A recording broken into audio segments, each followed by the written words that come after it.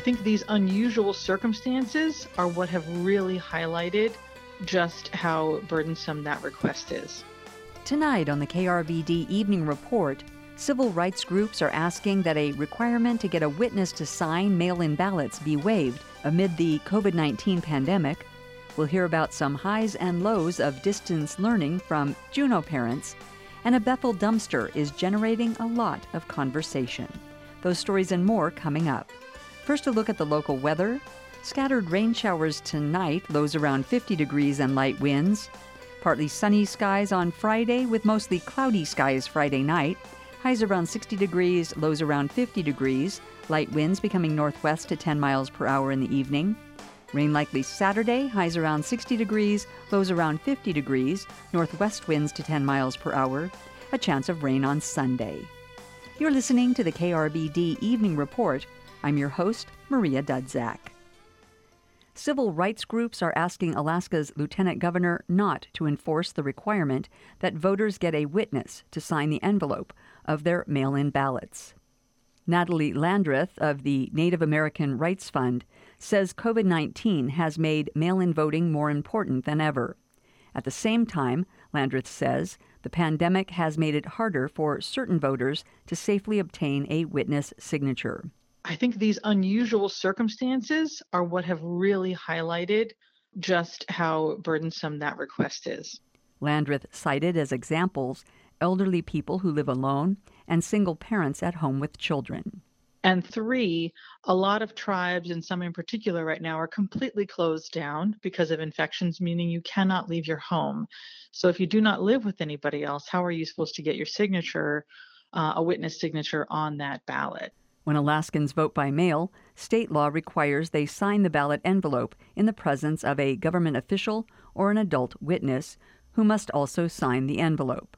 Landreth says the U.S. Postal Service's new policy against witnessing ballot signatures isn't helping. And make no mistake, if it's not signed, they don't count it. And I'm speaking from personal experience. 1 year, Landreth says she was notified that her ballot wasn't counted because it didn't have a witness signature. She says it's easy for a voter who is inexperienced or in a hurry to overlook that line on the envelope. NARF, the ACLU of Alaska, and the Lawyers Committee for Civil Rights Under Law have asked Lieutenant Governor Kevin Meyer and the Division of Elections not to enforce the requirement for the November 3rd election. Landreth says the groups are preparing to file a lawsuit if the state doesn't grant the request. The Division of Elections had no response to their letter on Tuesday, but a spokeswoman said lack of proper witness signature was the number one reason the division rejected ballots in 2016 and 2018. About a third of ballots cast in last month's primary came by mail or online. After the first week of school in Juneau, families are reporting highs and lows with the all-distance learning start of the year. KTOO's Jeremy Shea reports. For some kids, video conferencing doesn't come naturally. See, I'm Beckett. I'm Beckett. And tell them what grade you're in, what school you go to. I'm in 3rd grade and I go to JCCS. He has not been a fan of Zoom. That's Jen Walker and her son Beckett. The 8-year-old is in 3rd grade through Juneau Community Charter School. Beckett shares a little about his schoolwork and his day, which included a separate Zoom session earlier. Read a little bit, Garfield. He did a hands-on math assignment. Just cutting out things. Blocks, paper blocks. And he rode his bike, or in the super jargony words and sample schedules the district published, he did an additional asynchronous outdoor engagement activity. So far, he doesn't seem to have strong opinions about school this year. It's just boring. But his mom says he's doing well, with some parental help. Laura Landau is a single mom with a 4th grader at Harborview Elementary School. She says her son is starting out well. Well, he's excited. He had a really good first day. His teacher is really wonderful. She made a really wonderful welcoming. That's him. His beers must be burning in the next room where he's doing his schoolwork. Welcoming setting. And so he's pretty excited. Yeah, he's liking it. It's just me. She says she isn't ready to give up on the dream that school from home will be as easy for her as school at school. She says the school district has been on top of technical support, but it seems like she'll still have to help out a lot. We can't just set it and forget it. We can't just put him on the Zoom and walk away and he's got a full day of schooling. That's not how it's going to work. In the living room, she's got her work from home desk set up next to his desk. Her son's day is more structured than it was last spring when the pandemic led Governor Mike Dunleavy to close school buildings. Schools pivoted to things like pre-recorded videos and electronic assignments, with some short sessions of live instruction over video conference. Landau says for her son, it was basically an early summer vacation with some school-related Zoom meetings to stay connected. And part of it was that, we still were, as parents, were going huckle-buckledy on our full-time schedules. And there just wasn't room to deal with kind of adding more. I think the goal for us in the spring was consistency and, emotional and mental health, and it wasn't academic learning. Elementary school students automatically passed their spring trimester. For the new school year, daily attendance and grading expectations are more normal. He can't just, check out, was kind of what I think everybody did last spring. She says the first few weeks will be all about getting logistics and routines down. Rebecca Braun has a 12-year-old in 7th grade who's been questioning the value of school this week. The real stress, I think, this fall has been trying to establish that school matters, school's important, and you do have to do it. And that's something that I didn't really have to do before. He used to opt into more challenging classes, but since things went remote, he's lost interest. She's not sure if that's normal adolescent stuff or a product of these strange times. Braun says she's been spending a lot of time keeping him on task and off distractions like YouTube and video games. And yet, the technology for class has its own frustrations.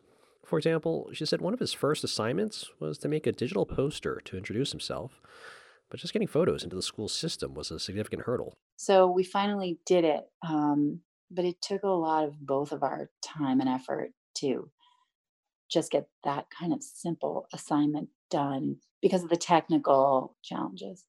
School officials hope to gradually resume in-person classes when public health conditions improve. In Juneau, I'm Jeremy Shea. And after that first week, Juneau School District officials say they have about 10% fewer students than they forecast in the spring. Among the remaining students, hundreds have opted into Homebridge, the traditional homeschool program the district supports. These are preliminary numbers that are likely to change over the school year, but they're already having impacts. Superintendent Bridget Weiss says some elementary school teachers have been reassigned to Homebridge, and there's more to do. Homebridge is a great program, and it's supported about 35 kids a year. It's been adequate. Well, now we're supporting 300 kids, right? Or thereabouts. We know we'll have some families shift back. But so that program, we're going to put some time in. These enrollment shifts could also have a significant impact on the district's budget.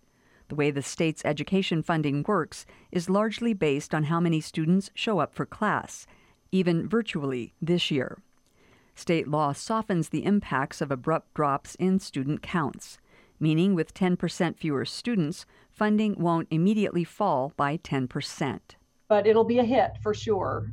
Also, school districts get less money for each homeschool student compared to a typical student. The ongoing COVID-19 pandemic and the district's decision to start the school year without in-person classes are sure factors driving the enrollment shifts. School officials anticipated the trend as the pandemic dragged out over the summer, but that wasn't clear when budgets were drawn up in the spring. This year, of course, it's extraordinary because when we developed our budget, it was just closing right at the time that this was hitting. And, if you think about what we knew the first week of March compared to what we know now, it's a pretty night and day difference. Weiss says school officials will look at every which way possible to resolve the coming funding gap. A dumpster in Bethel is generating a lot of conversation. Right next to the city hall is a dumpster with Black Lives Matter painted boldly on the front. Last week, someone took a can of spray paint and crossed out those words. KYUK's Greg Kim has more on how that dumpster came to be and what will happen to it now. Bethel's dumpsters are usually painted by children in summer art camps. This year, because of COVID-19, those camps were canceled. Margaret Hanna, an art teacher at the high school, decided to open up the project to anyone in the community, and she provided few rules on what could go on the dumpsters. This is my first community art project. I did say no profanity, but I didn't say no politics. When the city's landfill manager saw the finished dumpsters, he sent an email to the city manager that read, quote, "All of them are pretty positive. However, one of them is real political, and I need your advice as to whether it should be painted over or left as is." He was referring to the Black Lives Matter dumpster. Then City Manager Vinnie Carrazza acknowledged it was a sticky situation that could attract protest no matter what the city decided to do.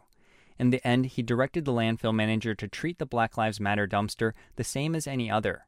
It ended up right next to the police station, where Police Chief Richard Simmons watched it get unloaded. And we started laughing because we're like, oh, they didn't mean to put that here. It didn't stay there for long. Carrazza said he had conversations with Simmons about the dumpster, after which he decided to move it. They did not ask it to be removed, but I got the sense that it needed to be removed. Simmons says that neither he nor the police department opposed the Black Lives Matter message on the dumpster. He said his concern was more that because the police station is isolated away from the rest of town, no one would see it. It wasn't going to stay here when I saw it, because it's not the place where it should be. It needs to be out where it's seen. When asked whether he supports the Black Lives Matter movement, Simmons said it wasn't his place to take a public position. Our official policy in the police department is neutrality and fairness and trying to be just for everybody. Taking the police chief's advice to display the artwork more prominently, City Manager Carrazza decided to move the dumpster right next to City Hall. Usually, city halls and council chambers are your public forum where the people can redress government. And so this will be sitting right at City Hall. I thought it was very appropriate to have it here, an exercise of free speech. Not everyone liked the new location. Several community members wrote to the city manager asking for it to be painted over. One email read, quote, "I am offended that such a dumpster exists. The nature of that dumpster promotes negativity and hate." Then, last week, someone crossed out the words Black Lives Matter with spray paint. The city got in touch with Madeleine Reichard, one of the community artists who had decorated the dumpster. She went and repainted it. Are we disappointed? Sure. But, we will repaint it 1,000 times if we have to, because it's a message that we believe in. I think that we can all agree that we shouldn't be just killing people, especially not based off of skin color. Pictures of the vandalism and the restoration were posted to Facebook, where they quickly garnered hundreds of comments from community members. Initially, the art teacher said she regretted not setting stricter rules for what should decorate the dumpsters, but now she's changed her mind. No, I don't. I do not regret it. I'm glad that this dumpster was painted, and I'm glad that these conversations are happening. The more conversations that we have, the better chance we have of dealing with the racism that still exists. As of now, the dumpster is back, next to the city offices. Black Lives Matter remains the message. In Bethel, I'm Greg Kim. That's all for tonight's edition of the KRBD Evening Report. You can get the show as a podcast with your favorite podcast app, or you can get it on your smart speaker. Just ask it to play the KRBD Evening Report, or just ask it to play KRBD. Thanks for listening. I've been your host, Maria Dudzak. Coming up, Alaska News Nightly at 6, Book Talk at 6:30, and Babelfish at 7.